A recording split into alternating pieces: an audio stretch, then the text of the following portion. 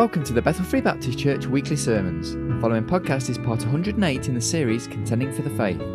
This is the morning service of Sunday the 19th of May 2013, entitled The Glorious Church of Jesus Christ, Part 40, and the Bible reading is taken from 1 Corinthians chapter 16 verses 1 and 2. Here's Pastor Larry T. Curtis.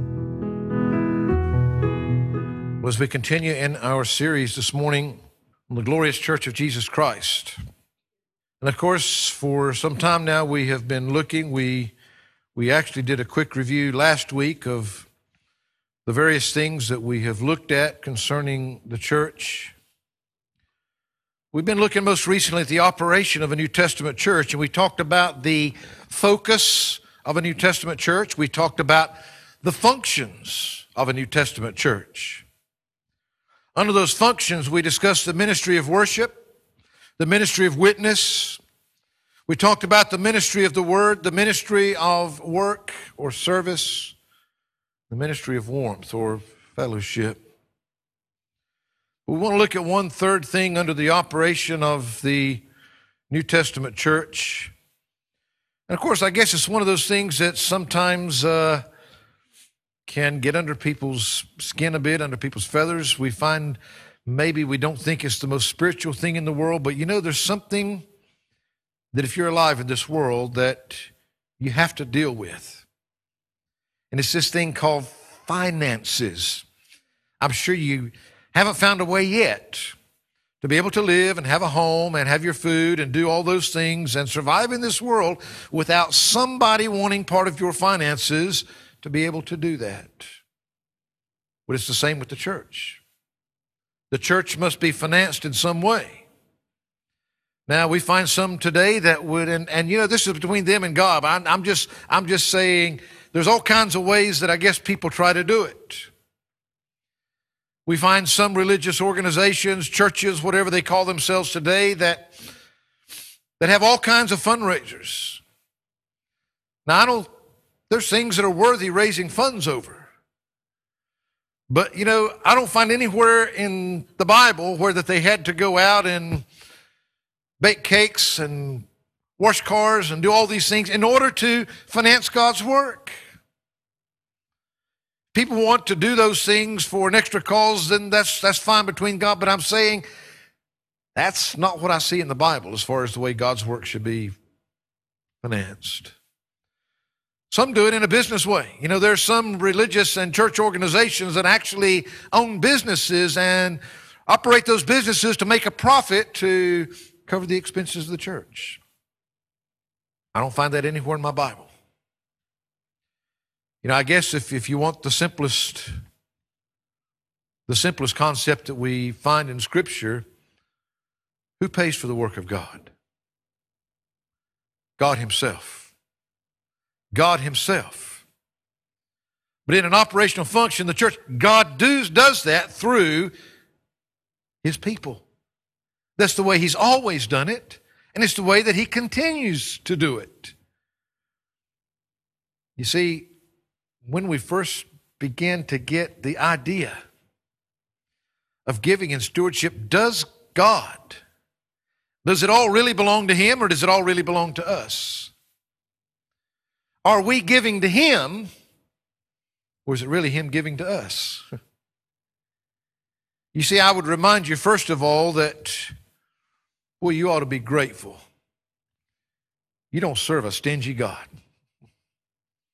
You serve a giving God. You serve a gracious God. You serve a generous God. Matter of fact, God is all about giving. And He teaches us the importance of it in His Word. You see, you're going to deal with finances some way in your life. I will promise you this. Whether you agree with everything that I do or not, the way to find biblical principles is in the Bible. God gives us principles of how to manage our finances and how to manage the church's finances. 1 John chapter 3. In verse 16, the Bible says, hereby, this is the way, perceive we the love of God. Here's how We can perceive, we can see, we can know, we can understand the love of God. Why? Because He laid down His life for us. We ought to lay down our lives for the brethren. How do we know that God loves us? The Bible says, because God Himself laid down His life for us. Hereby perceive we the love of God. Why? Because He, God, laid down His life for us, and we ought to lay down our lives for the brethren. That's 1 John chapter 3, verse 16. In John chapter 3, 16, it says, for God so loved the world that He gave His only begotten Son, that whosoever believeth in Him should not perish, but have everlasting life. Back here in 1 John again, chapter 3, we find that the Bible says in verse 17 and 18, but whoso hath this world's good, and seeth his brother have need, and shutteth up his bowels of compassion from him, how dwelleth the love of God in him? If you've got worldly goods, possessions, things of value in this world, and you see your brother in need, and yet he says you just close up your bowels of compassion, how can you say that the love of God dwells in you? If God was willing to go to the cross and to die for you, and yet you can't. We've already seen, look at what we saw taking place in that early church in Acts. Their love for one another was so much that they were selling their own personal possessions, giving up their own personal possessions. Why? Because somebody else had a need. They didn't have to be told they had to do that. They did that because of the love in their hearts. He goes on in verse 18 here and says, my little children, let us not love in word, neither in tongue, but in deed and in truth. That really, when you stop to think in deed and in truth, in action, well, he's just got through saying, well, how can you say that you love God? And yet, basically, hold those world possessions to yourself when you see people around you that are in need. Folks, these are biblical principles. And I wish we just simply do not have time. I wish that we had time just to go through the scriptures looking at all the principles that are there for giving.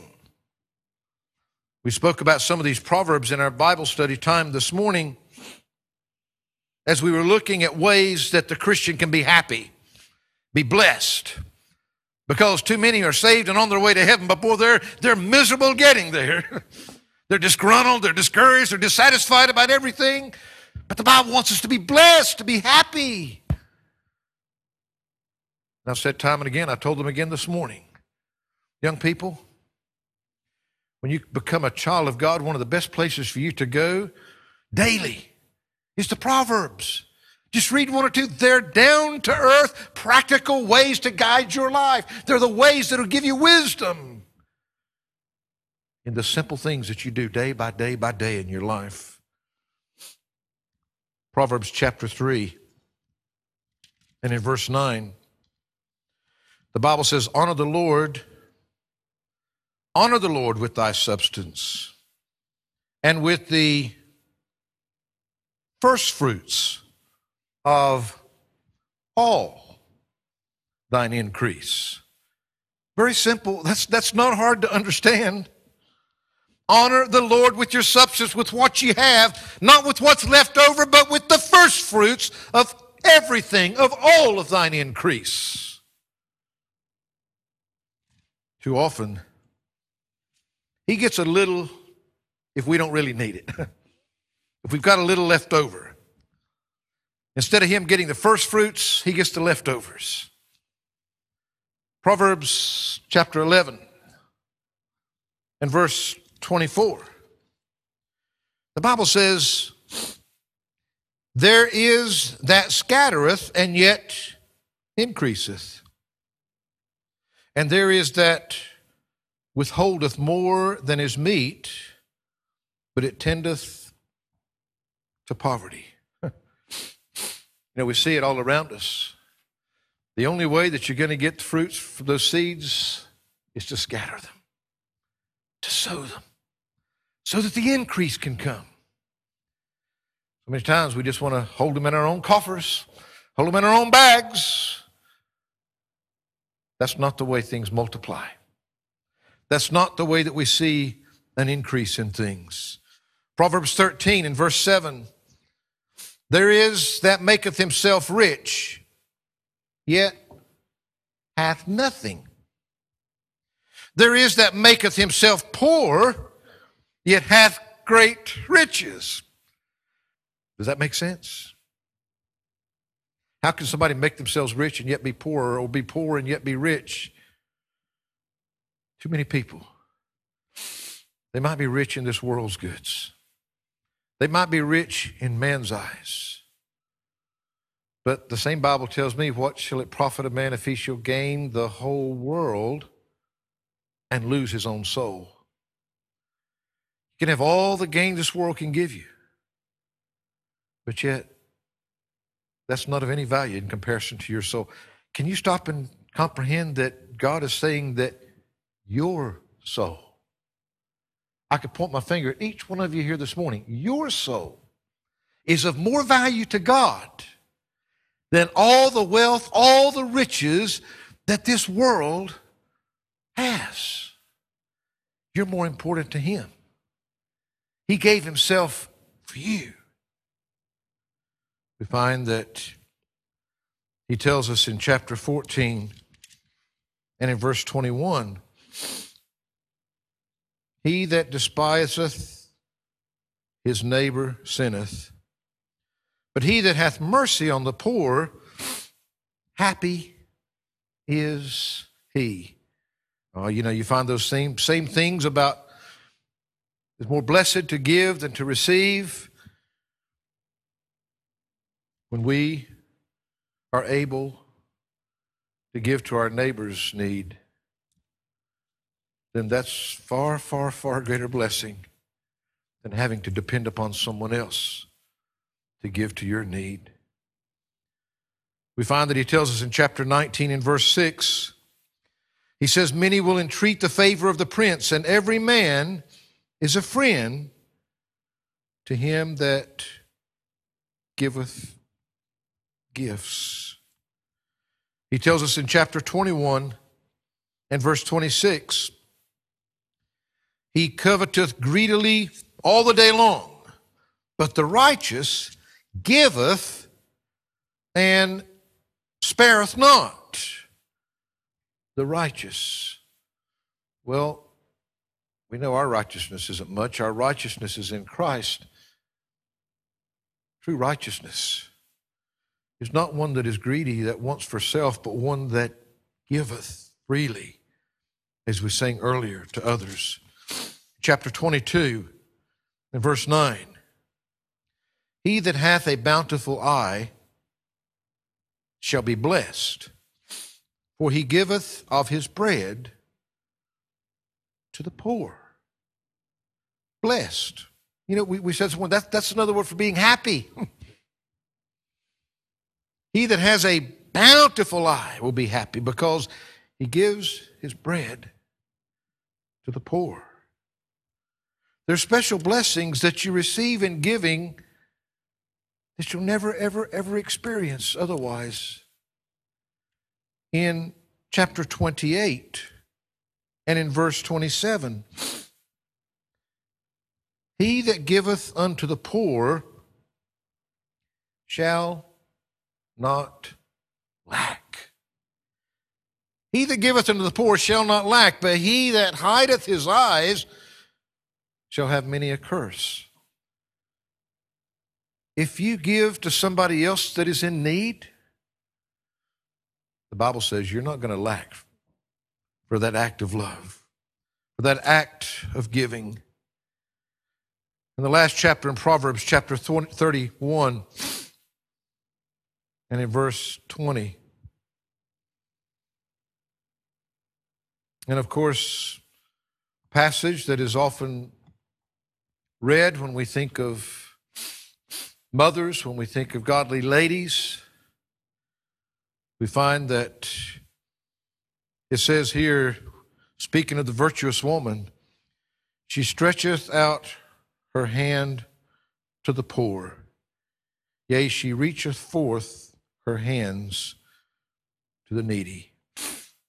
You see, one of the first principles we have to understand in giving, if we're to ever grasp it, and one of the things that you must understand, every one of these things, in the one sense, we're giving to somebody else. We're not building up for ourselves, and yet it's in giving that is multiplied that we're blessed far more than if we just keep what we've got for ourselves. That doesn't make sense to the world, but it sure makes sense to God.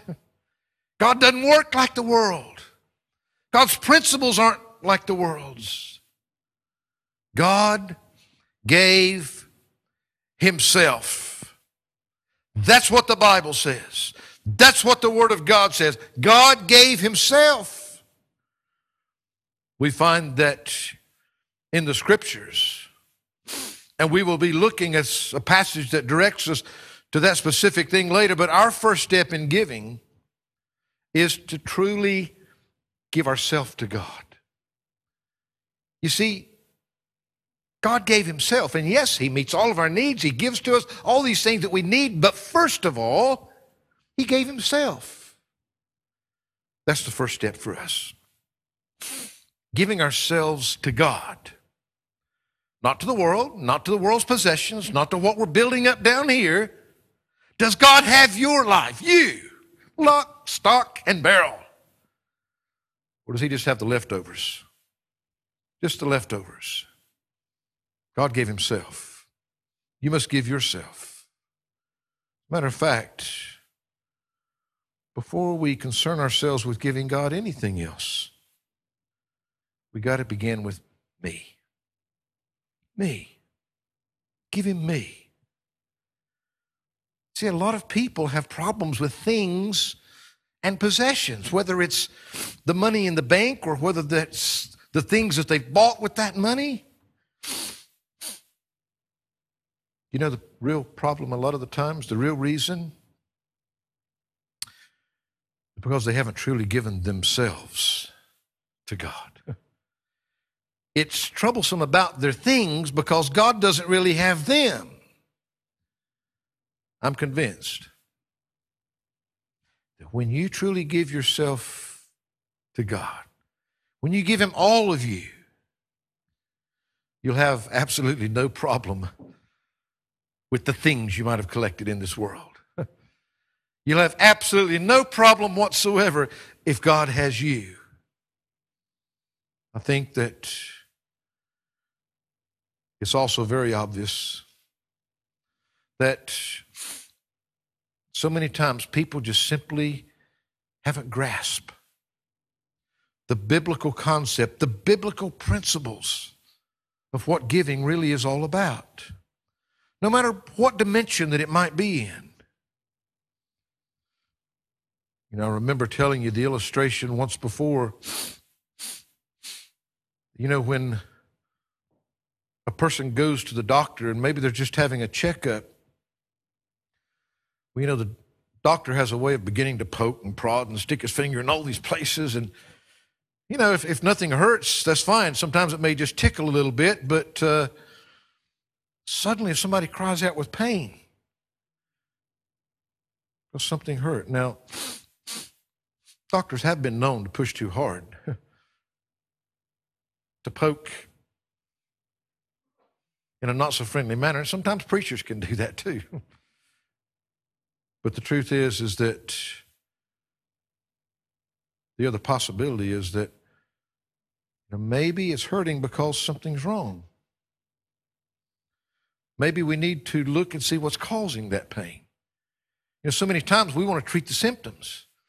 We get a headache, We take a bit of ibuprofen or paracetamol or something to do away with the symptom. Well, what was causing the headache in the first place? So many times we go to the doctor and they just want to treat the symptoms instead of getting to the root of it. I'm saying that when we begin to try to look at these things, if it hurts, I'm not saying I can't be wrong. I'm not saying I might be poking in the wrong place or poking too hard, but that's certainly not my desire, is to let God do that through His Word. And if it hurts, then why not look a bit further? Why not find out what the root of that problem is? We've been talking much in our discussion of the church about the importance of our witness. Folks, we are here, alive, breathing, a church, existing for one reason, as His children: to carry on the work of Christ. We're not here to build up our bank accounts. We're not here to get a nicer home and a newer car and all these things. I'm not saying it's wrong to have some of those. That's not why you're here. We sing sometimes because it comes from a very clear biblical principle and perspective. You know, we talk about putting Him first. Seek ye first the kingdom of God and His righteousness, not your kingdom. We build our little kingdoms down here. We're all guilty of it if we're not careful. But He said, seek ye first the kingdom of God and His righteousness. We just read something about that righteousness there a while ago. If we're righteous, it's going to have an effect on our heart and our attitude in giving instead of being greedy. Seek ye first the kingdom of God and His righteousness. And what does it say then? And all these things shall be added unto you. The problem is we don't really trust God with the things that we like so good. We kind of like to take care of that ourselves. We don't trust God to give us what we need. We don't trust God to know what will make us happy. We need to focus upon Him and His kingdom. And folks, our greatest purpose in being here, Jesus came to seek and to save that which was lost. We know that God loved us, we saw there, because He gave Himself for us. There's a number of things that are needed if we're going to effectively carry out the commission that He gave to us, which we have looked at in great detail. That's going into all the world and preaching the gospel of Jesus Christ to every creature.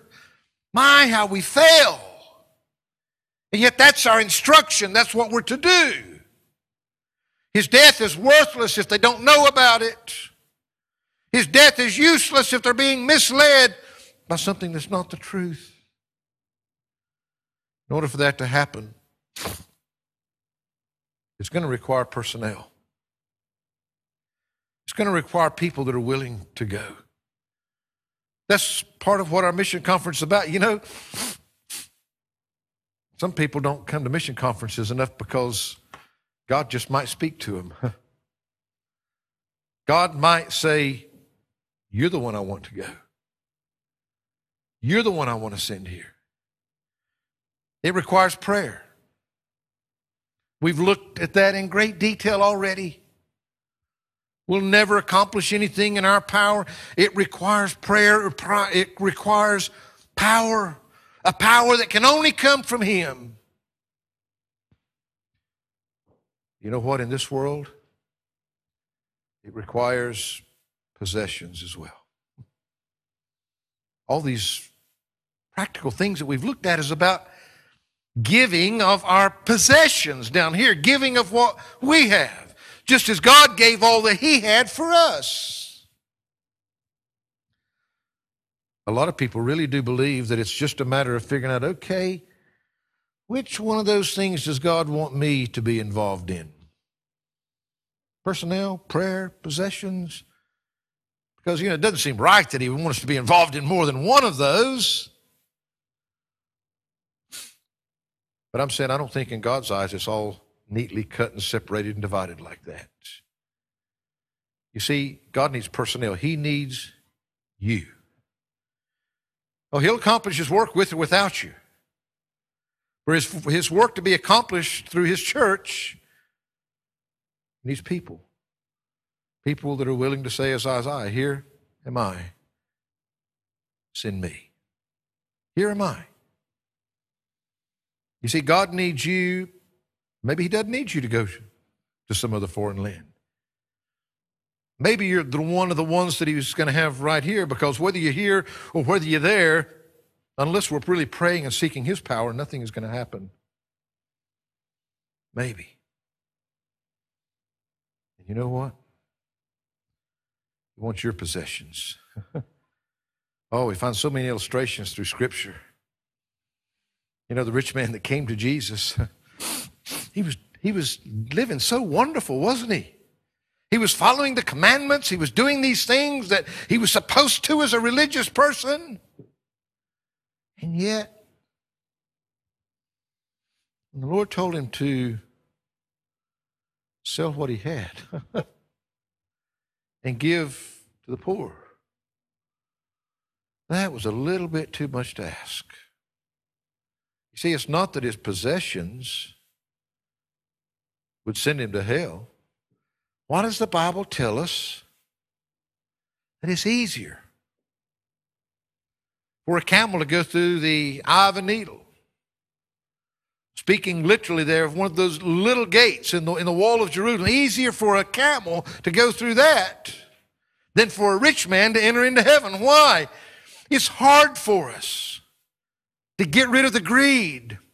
It's hard for us to really honestly accept the fact that it's all God's.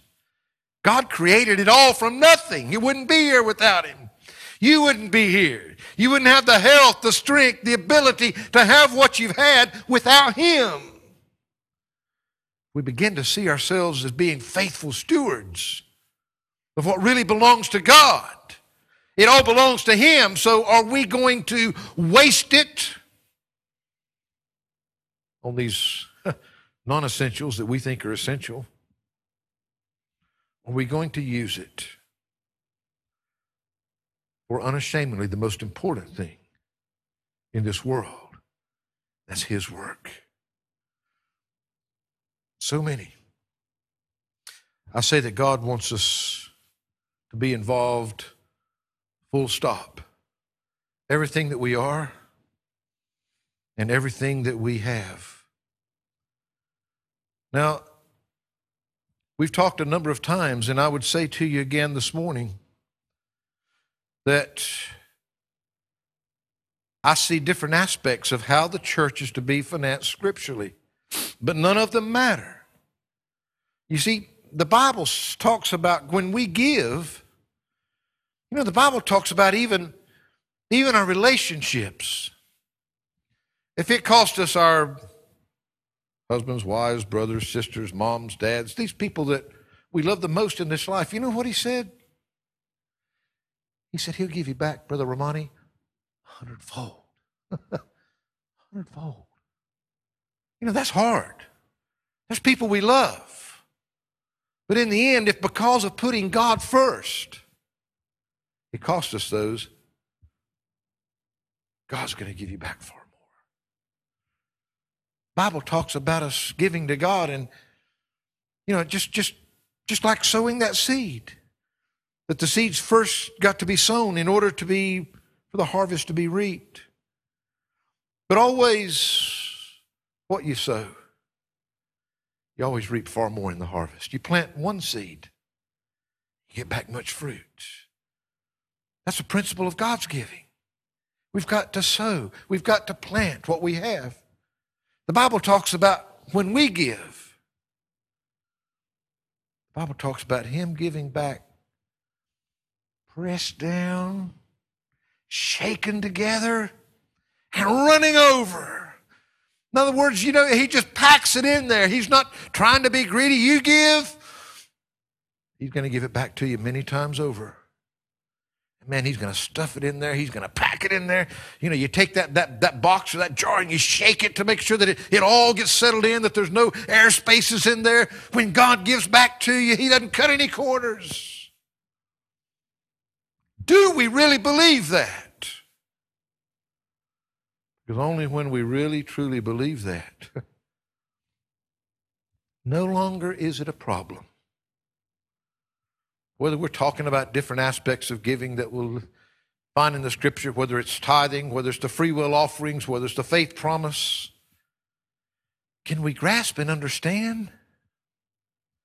We can never be worse off by doing what God has asked us to do, by following His principles. That's an impossibility. This is something that deals with your life every day. Sometimes we like to get on we like to think about all these spiritual aspects,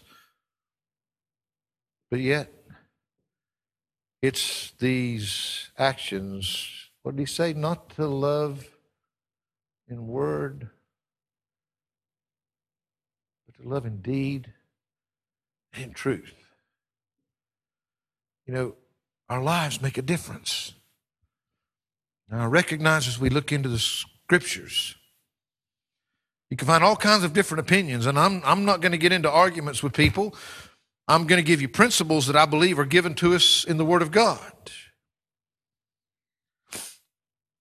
Some would say that what I see is this first dimension of giving. This matter of, we read about the first fruits, the tithes. You know, some people believe that that is essential to a Christian and some are not. Some believe that it applies only to the Old Testament and not to the New Testament.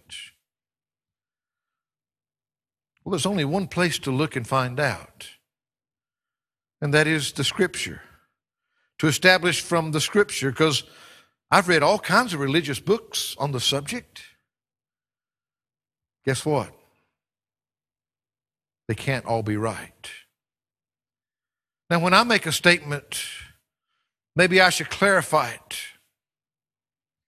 When I say that I believe that the tithe is still for us and that it is binding upon us, not because it's compulsory in order to be saved and go to heaven. Not because that it's required or compulsory to experience the love of God, to experience the grace of God. You know, it's true that in a sense is not binding in the same way that it was under the law. This is a principle that was there before the law, and it was there after the law, and it was binding in a way of its own under the law. It's one of God's biblical principles. Now, if you want to study what the Bible says about it, first of all, you'll find that if my word count is correct, that in the Old Testament you'll find this word listed some 32 times. 27, it's translated as tithe. 2, it's translated as the 10th part. 2, it's simply translated as tenth. And 1, it's translated as tithing instead of tithe. You find that that's pretty overwhelming. Is it in the New Testament? Well, yes, it is. It's in the New Testament a total of 4 times. 1 is translated to pay your tithe. 1 is translated as tithe. 1 is translated to give your tithe. And 1 is translated to take your tithe. Now, that term first fruits that we saw, that's a term that's talking about the first fruits of God getting the first part, the best part of what we have. Well, that's in the Bible a lot. And it's talking about the first fruits, and it might be talking about of your crop or of your animals, of whatever that it is. Bringing those things to God. Again, just adding strength to the whole biblical principle of giving. You see, I would share with you this. You know, that as we begin to look into the Bible, we find that this thing called the tithe existed before the law ever came into existence. Do you know when the tithe came into existence? You don't find it anywhere in the Bible until this first man called Abraham. I don't know how many of you, even the kids, they used to love to sing that song, Father Abraham. Father Abraham, the father of the nations, the father of God's people. Because they all descended from that. Why? Abraham was the first man that God called to choose and separate a people of his own in this world. You find that if you look back into the book of beginnings, in the book of Genesis, chapter 14, notice what the Bible says here in verses 18 to 20. It says, and Melchizedek, king of Salem, brought forth bread and wine, and he was the priest of the Most High God. Melchizedek, king, the high priest here. It says, and he blessed him and said, blessed be Abram of the Most High God, possessor of heaven and earth. And blessed be the Most High God, which hath delivered thine enemies into thy hand. And he gave him tithes of all. Tithes of all. You find that if you read of that same happening in the New Testament, it was of enough importance that God saw fit to remind us of it in the book of Hebrews. And in chapter 7, the Bible says this. Notice it says, for this Melchizedek, beginning in verse 1 of chapter 7, king of Salem, priest of the Most High God, who met Abraham returning from the slaughter of the kings and blessed him. Okay, this Melchizedek, he was the king, he was the priest of the Most High God. He met Abraham returning from the slaughter of the kings, and blessed him, to whom also Abraham gave a 10th part of all. First being by interpretation, king of righteousness, and after that also king of Salem, which is king of peace, without father, without mother, without descent, having neither beginning of days nor end of life, but made like unto the Son of God, abideth a priest continually. Melchizedek was a type of Christ in the Scriptures. Now consider how great this man was, unto whom even the patriarch Abraham gave the 10th of the spoils. And verily they that are of the sons of Levi, who receive the office of the priesthood, have a commandment to take tithes of the people according to the law, that is, of their brethren, though they came out of the loins of Abraham. But he whose descent is not counted from them received tithes of Abraham, and blessed him that had the promises. And without all contradiction, the less is blessed of the better. And here men that die receive tithes, but there he receiveth them, of whom it is witnessed that he liveth. And as I may to say, Levi also, who receiveth tithes, paid tithes in Abraham. For he was yet in the loins of his father when Melchizedek met him. You see, the Bible is teaching this same truth, just like in all Adam sinned. He's teaching this matter of tithing that began, the Bible says, Abraham gave tithes of all to Melchizedek, this type of Christ. Now, there was no command that we can see anywhere in Scripture. The law didn't even exist yet at this time. This was when God first called out a people of his own. No command, no law, evidently being done voluntarily. think it's probably important to note that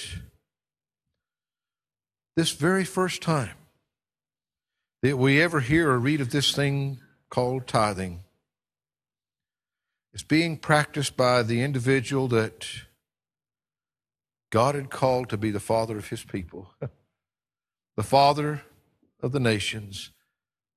As soon as that man was set aside, we find from that very moment in Scripture, a tithe was being paid here to the one that was like Christ himself.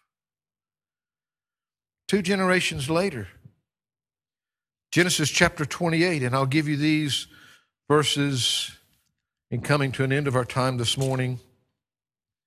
Genesis chapter 28. Notice what he says here, beginning in verse 20.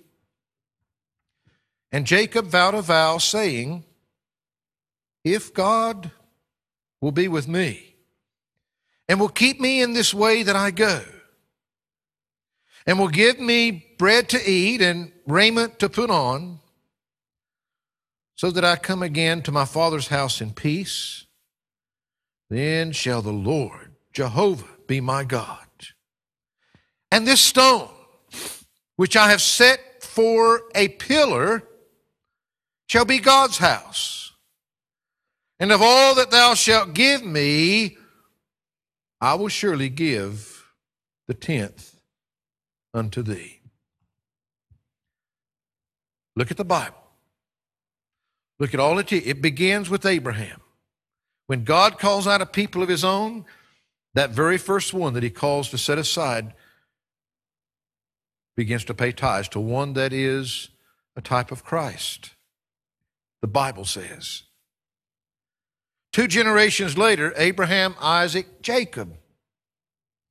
We find that Jacob is making a vow. And he says if, or it could be translated since, if you would here. If I can trust God, since I can trust God to be with me, to meet my needs, the food, the clothing, the protection. He says, I'm going to set up this stone pillar. And that is what's going to mark or designate what? God's house. And he makes a promise. First of all, since God is going to take care of me and where I go and all that I need, I'm going to designate a place for him, God's house, and he says, of all that thou shalt give me, I will surely give the 10th unto thee. I remind you again, folks, this was not being done by the law. It wasn't being done by commandment. It was voluntarily being practiced as a way of worshiping God and acknowledging faith in his promises. What promise? What promise that he made to Jacob? Do you remember the promise that he made to Abraham? Well, back up just a couple of verses there. Still in Genesis chapter 28. Notice what he said up in verse 13. And behold, the Lord stood above it and said, I am the Lord God of Abraham thy father, and the God of Isaac. The land wherein thou liest, to thee will I give it, and to thy seed. And thy seed shall be as the dust of the earth, and thou shalt spread abroad to the west, and to the east, and to the north, and to the south, and in thee, and in thy seed shall all the families of the earth be blessed. And behold, I am with thee, and will keep thee in all places, whither thou goest. Will bring thee again into this land, for I will not leave thee until I have done that which I have spoken to thee of. God said, I've made a promise.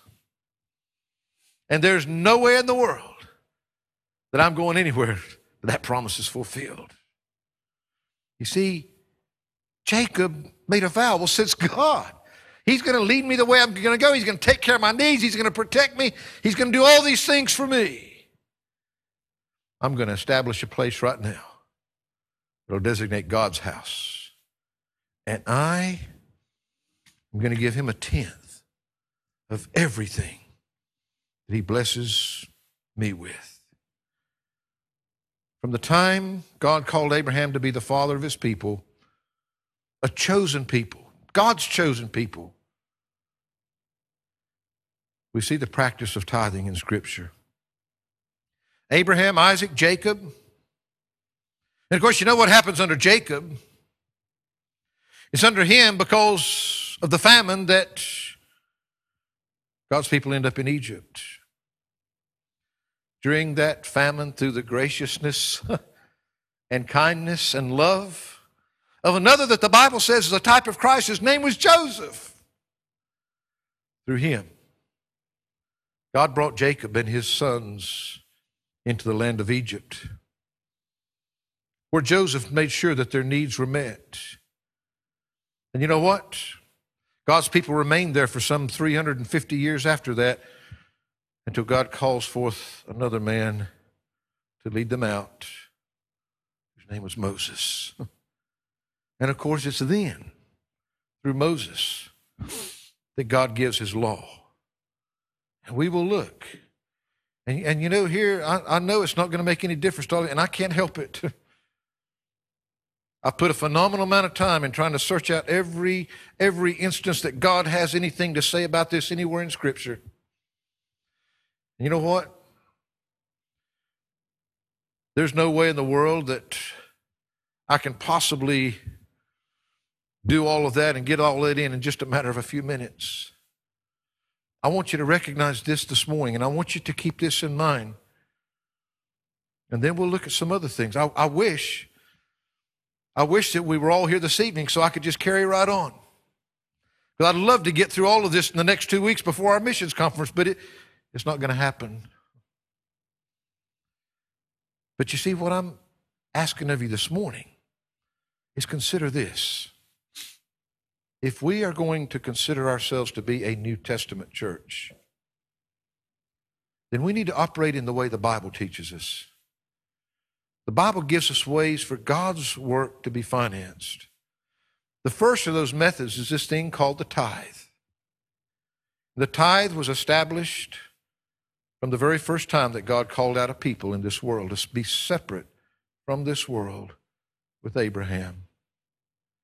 And I promise you that then that very practice that took place even prior to the law, it's commanded under the law. It was done before the law voluntarily. And it's commanded under the law. And the real question that we've got to see is, okay, well, what about after the law?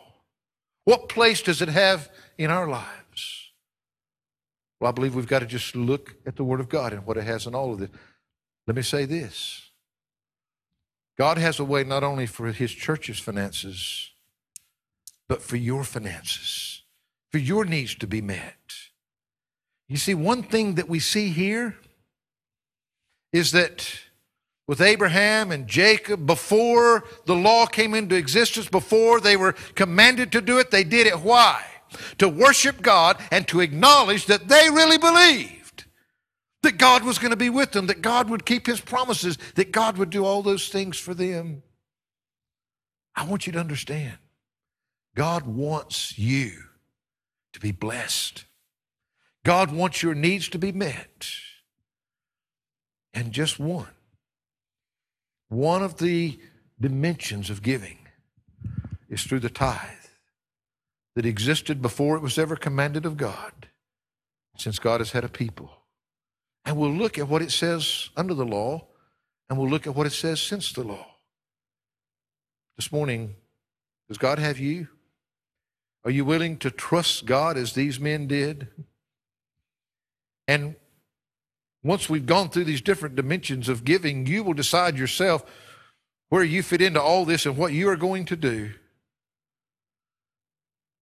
But as your pastor, I want you to know what God says.